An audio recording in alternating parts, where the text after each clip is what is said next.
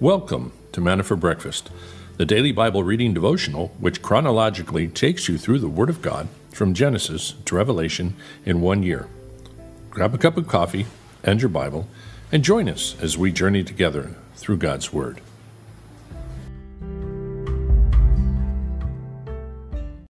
Well, good morning. It's nice to have you guys with us.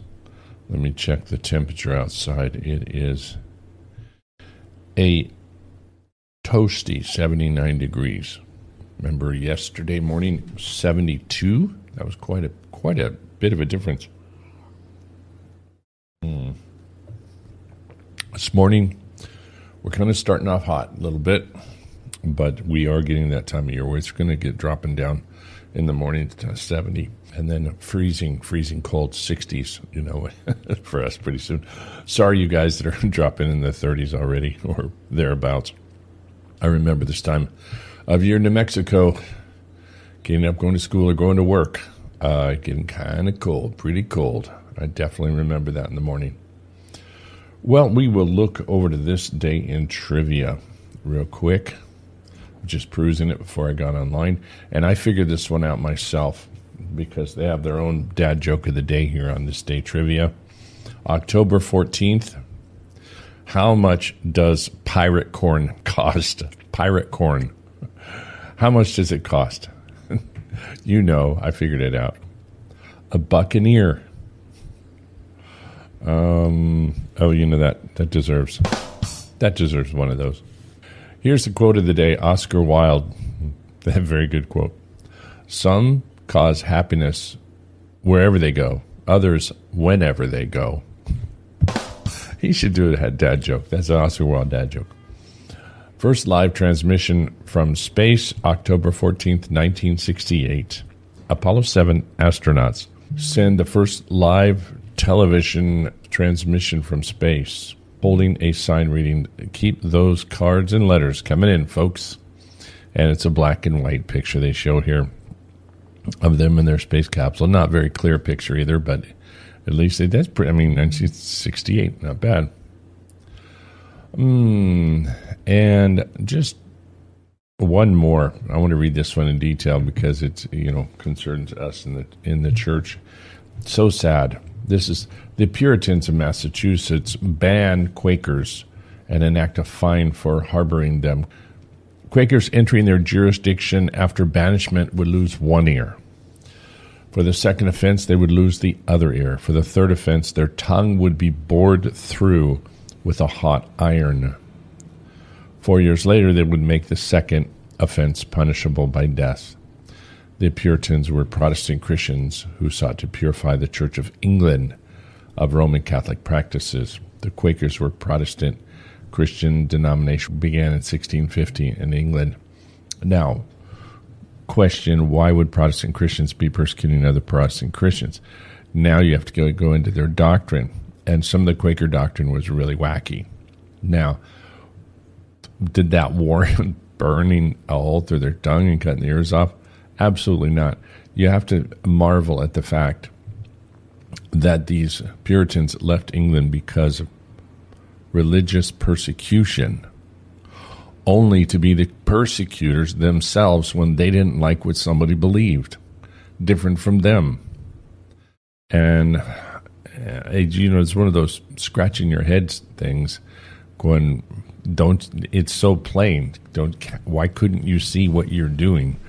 But they were so sure that they were purifying the church, that anything that would come over to the New World, I'm sure they thought, this is the enemy, this is Satan trying to infiltrate the church, we have to stamp it out. And again, how big is your God? Our struggle is not flesh and blood, right? We are to fight it in the spiritual sense. So today, thankfully, none of that continues on. I like to think of the Puritans coming over and being such a great group of Christian believers and such, and we owe them much, but they had some flaws. They had some definite flaws. How you could do this to another believer? Well, I won't say the Quakers are believers. That would be a stretch. And so, but just to do it to another human being when it was so unnecessary. what you do is you imprison them, or lead them out of town, but you don't brutally torture them. Well, with that, we need a dad joke or two. Study the Quakers if you want to know more about the doctrine of them.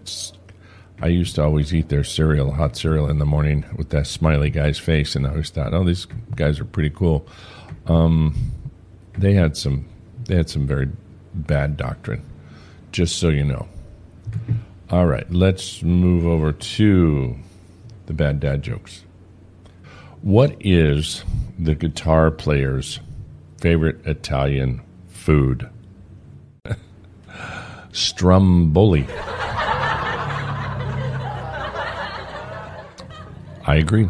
It's my favorite food. How does cereal pay its bills? Cereal, breakfast cereal, has it pay its bills? With checks. There you go. I said they were bad. They are bad dad jokes. We'll just kind of keep working our way through them. Let's go ahead and go to the reading for today. Jeremiah, chapter 9 and 10. We are continuing on with the lament. Jeremiah's lament over Israel, over Judah. Jeremiah is known as the weeping prophet because everything God really sent him to do was to tell him, you're going down, and it's not going to be pleasant. He does allow him to give them conditional prophecy that if they would repent, they could avoid these things, kind of like Nineveh, but they don't want it. They don't want to listen. So, Father, let us receive the instruction from this, that we know that we can also see the warnings in the Bible of the areas and the times that we live in, and we as nations become rebellious against you. So we ask, God, you would move us to prayer, move us to understanding what's going on in our days as we read what happened in the days of Israel with their rebellion. Thank you, Father, in Jesus' name. Amen. Verse 1. Oh, that my head were waters and my ears a fountain of tears, that I might weep day and night for the slain of the daughter of my people. Oh, that I had in the desert a wafer's lodging place, that I might leave my people and go from them. For all of them are adulterers, an assembly of treacherous men. They bend their tongues like their bow. Lies and not truth prevail in the land. For they proceed from evil to evil, and they do not know me, declares the Lord. Let everyone be on guard against his neighbor, and do not trust any brother, because every brother deals craftily. And every neighbor goes about as a slanderer. Everyone deceives his neighbor, and does not speak the truth. They have taught their tongue to speak lies. They weary themselves committing iniquity. Your dwelling is in the midst of deceit. Through deceit they refuse to know me, declares the Lord. Therefore thus says the Lord of hosts, behold, I will refine them and assay them. For what else can I do? Because of the daughter of my people. Their tongue is a deadly arrow. It speaks deceit. With his mouth one speaks peace to his neighbor, but inwardly he sets in ambush for them. Shall I not punish them for these things, declares the Lord? On a nation such as this, shall I not avenge myself? For the mountains I will take up weeping and wailing, and for the pastures of the wilderness a dirge, because they are laid waste so that no one passes through, and the lowing of the cattle is not heard. Both the birds of the sky and the beasts of the field, they have gone, and I will make Jerusalem a heap of ruins, a haunt of jackals, and I will make the cities of Judah a desolation, without inhabitant. Who is the wise man that may understand this? And who is he to whom the mouth of the Lord has spoken, that he may declare it? Why is the land ruined, laid waste like a desert, so that no one passes through? The Lord said, because they have forsaken my law, which I set before them, and have not obeyed my voice, nor walked according to it, but have walked after the stubbornness of their heart and after the Baals, as their fathers taught them. Therefore, thus says the Lord of hosts, the God of Israel, behold, I will feed them, this people, with wormwood, and give them poisoned water to drink. I will scatter them among the nations, whom neither they nor their fathers have known, and I will send the sword after them until I have annihilated them. Thus says the Lord of hosts, consider and call for the mourning women, that they may come, and send for the wailing women, that they may come. Let them make haste and take up a wailing for us, that our eyes may shed tears, and our eyelids flow with water. For a voice of wailing is heard from Zion. How are we ruined? We are to put to great shame, for we have left the land because they have cast down our dwelling. Now hear the word of the Lord, O you women, and let your ear receive the word of his mouth. Teach your daughters wailing, and every one her neighbor a dirge. For death has come up through our windows. It has entered our palaces to cut off the children from the streets, the young men from the town squares. Speak, thus says the Lord, the corpses of men will fall like dung on an open field, and like the sheaf after the reaper. But no one will gather them. For thus says the Lord, let not a wise man boast of his wisdom, and let not the mighty man boast in his might. Let not the rich man boast of his riches. But let him who boasts boast of this, that he understands and knows me, that I am the Lord, who exercises loving kindness, justice and righteousness on the earth. For I delight in these things, declares the Lord. Behold, the days are coming, declares the Lord, that I will punish all who are circumcised and yet uncircumcised. Egypt and Judah and Edom and the sons of Ammon and Moab and all those inhabiting the desert who clip the hair on their temples. For all the nations are uncircumcised, and all the house of Israel are uncircumcised of heart. Hear the word of the Lord, the word which the Lord speaks to you, O house of Israel. For thus says the Lord, do not learn the way of the nations. Do not be terrified by the signs of the heavens, although the nations are terrified by them. For the customs of the peoples are delusion, because it is wood cut from the forest, the work of the hands of a craftsman with a cutting tool. They decorate it with silver and with gold. They fasten it with nails, with hammers, so that it will not totter. Like a scarecrow in a cucumber field, they are, and they cannot speak.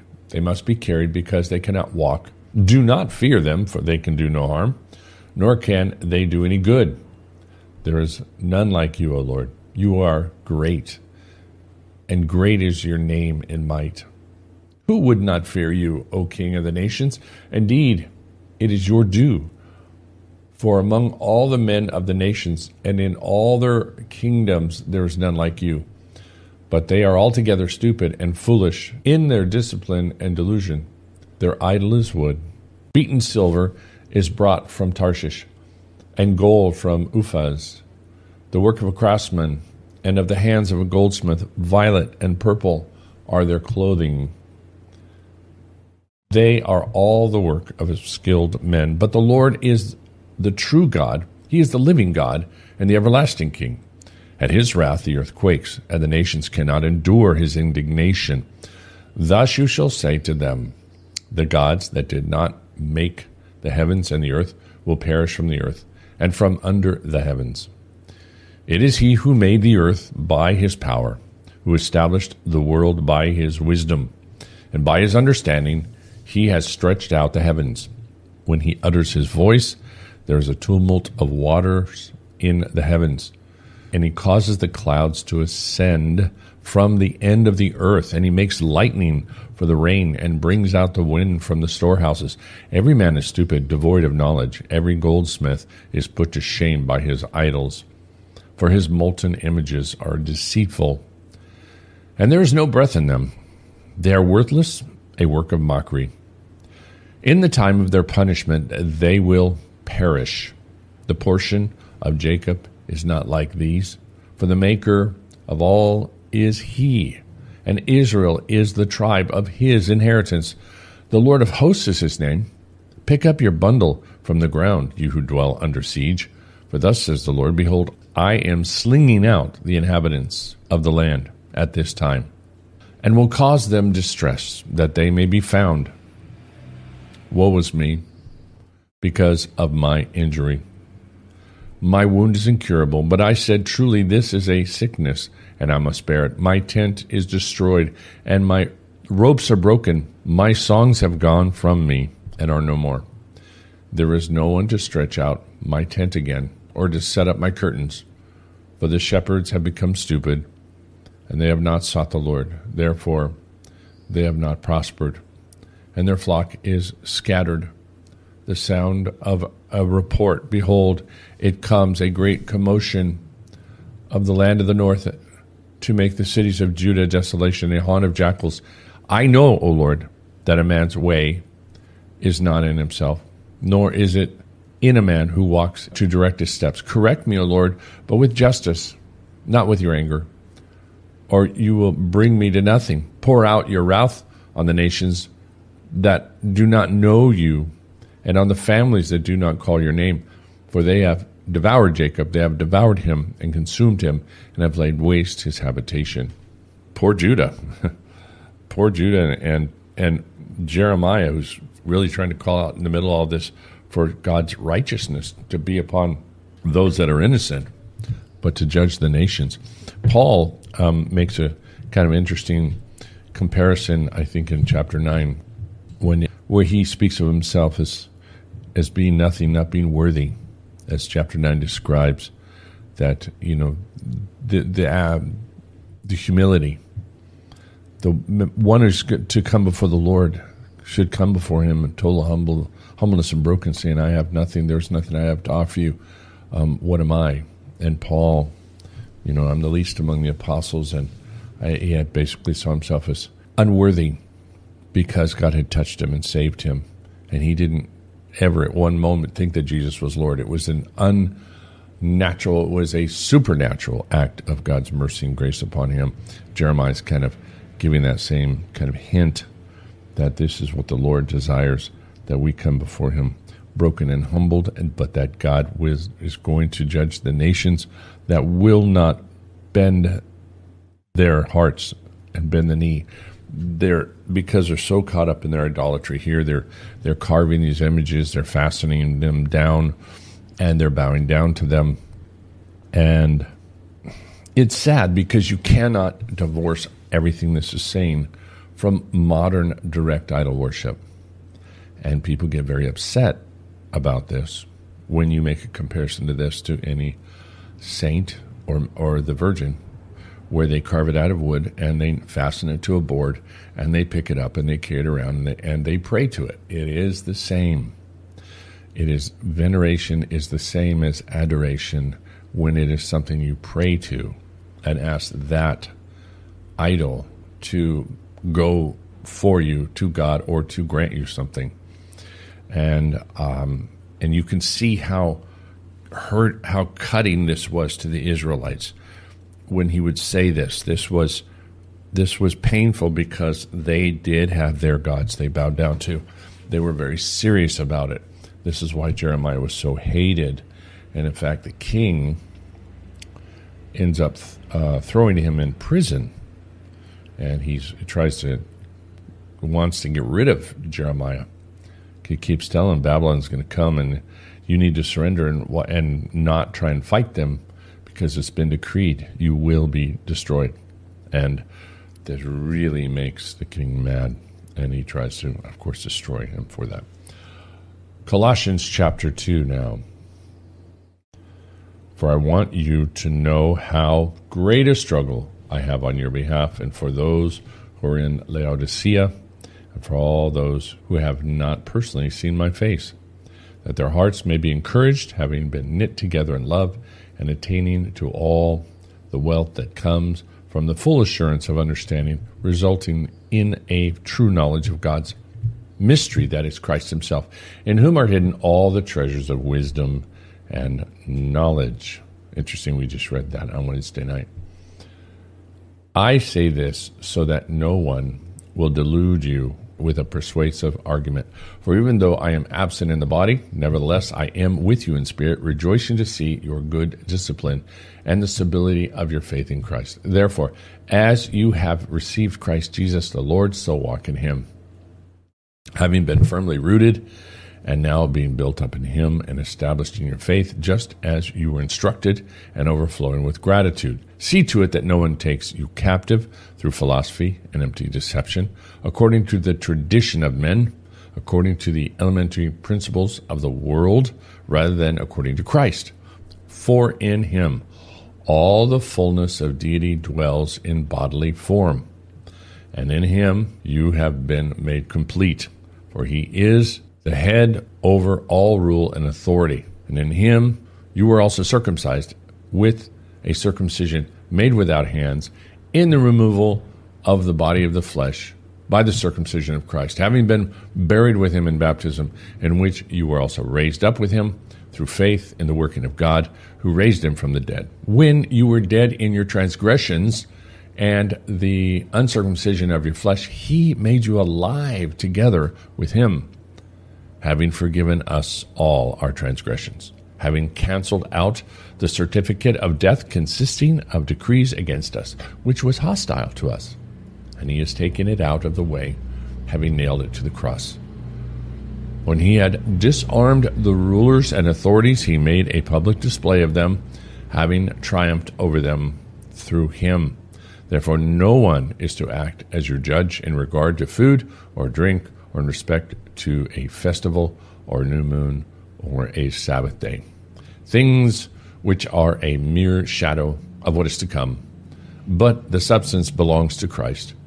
Let no one keep defrauding you as a prize for delighting in self-abasement and the worship of angels, taking his stand on visions he has seen, inflated without cause by his fleshly mind, and not holding fast to the head, from which the entire body, being supplied and held together by the joints and the ligaments, grows with a growth which is from God. If you have died with Christ to the elementary principles of the world, why, as if you were living in the world, do you submit yourself to decrees such as do not handle, do not taste, do not touch, which all refer to things destined to perish with use, in accordance with the commandments of the teaching of men? These are matters which have, to be sure, the appearance of wisdom and self-made religion and self-abasement and severe treatment of the body, but are of no value against fleshly indulgence. Did you get that? Everything that the religious zealot tries to do to prove to you how spiritual they are by beating themselves or having a strict diet, not eating meat on Friday, is not recognized by God and is destined to perish. If they're doing it as the means of self-advancement in the religious pursuit of God, God says, I don't recognize it. Of course, he's clearly speaking to the Jews at this time who were not partaking of all of these foods that had been prohibited by the law, because that was now what was not kosher is now kosher by Jesus Christ pronouncing it to be. But of course also the Christians that were trying to be hyper spiritual and not wanting to eat any of the meat sacrificed to idols, which is interesting because I could totally understand that. I could totally see myself falling into that. I don't want to have anything to do with that. That was offered to an idol. Maybe. They're going to the market. They don't know if it's offered to an idol or not. So just to be on the safe side, they don't do it. But what he's probably, most likely, the people that were doing that were making a big deal out of it. Were trying to let other people know that they were so spiritual they wouldn't even eat the meat in the market. Because if you have just a conviction in your heart about it and you're doing it unto the Lord privately, I don't think the Lord would mind if you just go, Lord, I worship and I love you too much to even want to get anything around, anything near anything that might have been offered to an idol. I would think that in that sense he would probably honor it. But anything that we see today these parades where people are flailing themselves and beating themselves and very vocal about their diet. There's Jehovah's Witnesses and different people that will let you know right off the bat that, there's only certain food I can eat because I'm a religious person. When I was a Hindu, of course, we were vegetarian and we could only eat that, and you didn't eat meat and you didn't eat that for your own spiritual advancement. And it was, other than just being perhaps more healthy for my body, it was not advancing me towards my coming to know God in any way, shape, or form.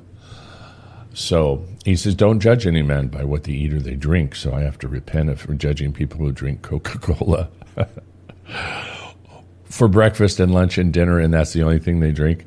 I guess I'm saying that jokingly because it's so bad for you. I only judge them because I don't want to see them die of diabetes. Here in Mexico, you just see these little kids walking down the street with 2-liter bottles of Coke, these massive things of Coke, and you know that is going to be their breakfast or their lunch, along with some Cheetos or something else bad for them. But I guess we're just going to say, God bless you. Enjoy it. The Bible says not to judge you for it. I think, though, in context, it's really in relation to judging them in respects to if they want to do it for some type of religious service or something. I don't know. God says, just you. It kind of comes down to you. Just focus on what you're doing, and go enjoy a big steak, and go enjoy potatoes, and enjoy whatever it is. But again, if we're going to get into drink, now you're getting into testimony. If it's relating to alcohol, that is a whole other side you have to consider. And you don't judge the person who has a drink, but you do want to help them have the best testimony before a lost and dying world, and with people that have a problem with drinking. So there's a lot more to that question than we could just address right now, but keep that in mind. All right, Charles Spurgeon, if and a triple promise.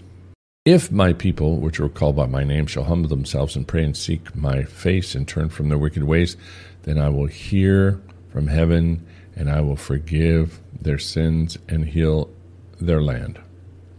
2 Chronicles 7:14. Called by the name of the Lord, we are nevertheless erring men and women. What a mercy it is that God is ready to forgive.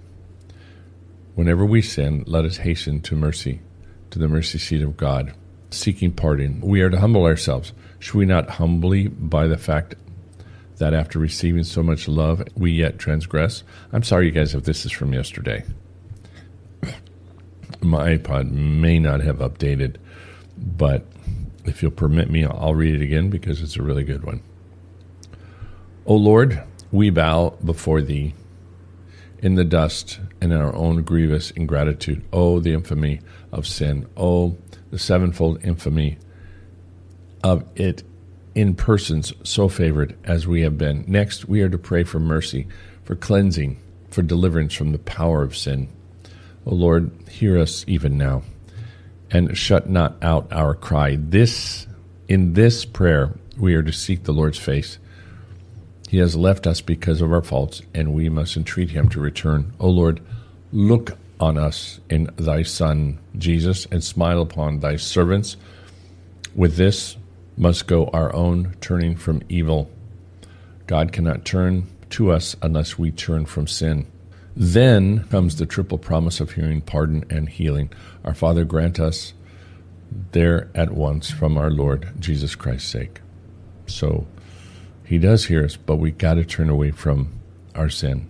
The one thing that is so sad and frustrating for all of us, I'm sure, is when people come to you and they want help, and you see in them the desire, they want to know God, they want to become better, but they're caught up in a sin.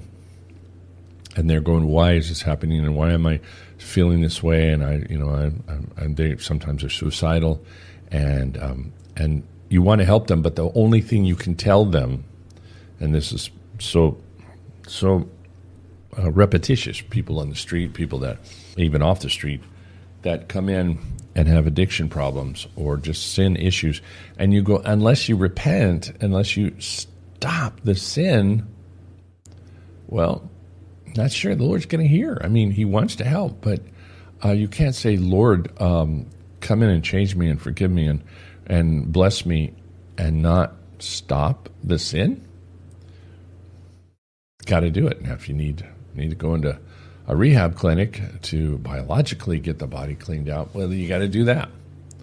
I knew a guy that told me I hate my life and I want to get my life right, and I don't know why I keep failing. I don't know why this keeps going on. And I said, well, you have to dry out. You have to get to a clinic where there'll be people around you that won't allow you to drink, so you can dry out, so you can come before God clean and sober and let him work in you. I said, you ready to go? They'll come and pray for me, help me, Pastor. I said, you ready to go to the clinic? No, I don't want to go. Well, okay. See you next year when you come back with the same problem. So sad. Well, let's go ahead and pray and ask God to bless our day together. Father God, thank you for all those present. Thank you for everyone that is here. And God, for the beauty of being together. God, may you just bless our time. Give us the sweetness of fellowship, God, that is so wonderful as we can travel around the world and find a place full of believers and know that we're home. Thank you for the new people that you're bringing into our city and our church that are moving down here, for the strength of the fellowship that we desire, God, to be an army of love, so to speak, God, that just goes out and helps people, brings them in to the safe harbor, help them to heal, help them to recover from being beaten up in the world, and then help them to be reborn and grow and be strengthened. God, use us. Make all those who are listening, God, mighty warriors, ambassadors. Use this time to build them up so that they can then pour it out on people around them. Thank you for this time that we have together. And we pray for strengthening as we need it in these days when these wars are looming and these disasters. And God, we can imagine what the Europeans are going to be going through this winter without the heating and gas and gasoline and all the things that they need, which is going to cause riots, which is going to cause all kinds of things to go on, God. We pray against the globalists that are trying to break apart society and bring everybody under a global control. And we don't know how to pray right, God, but just guide us in that.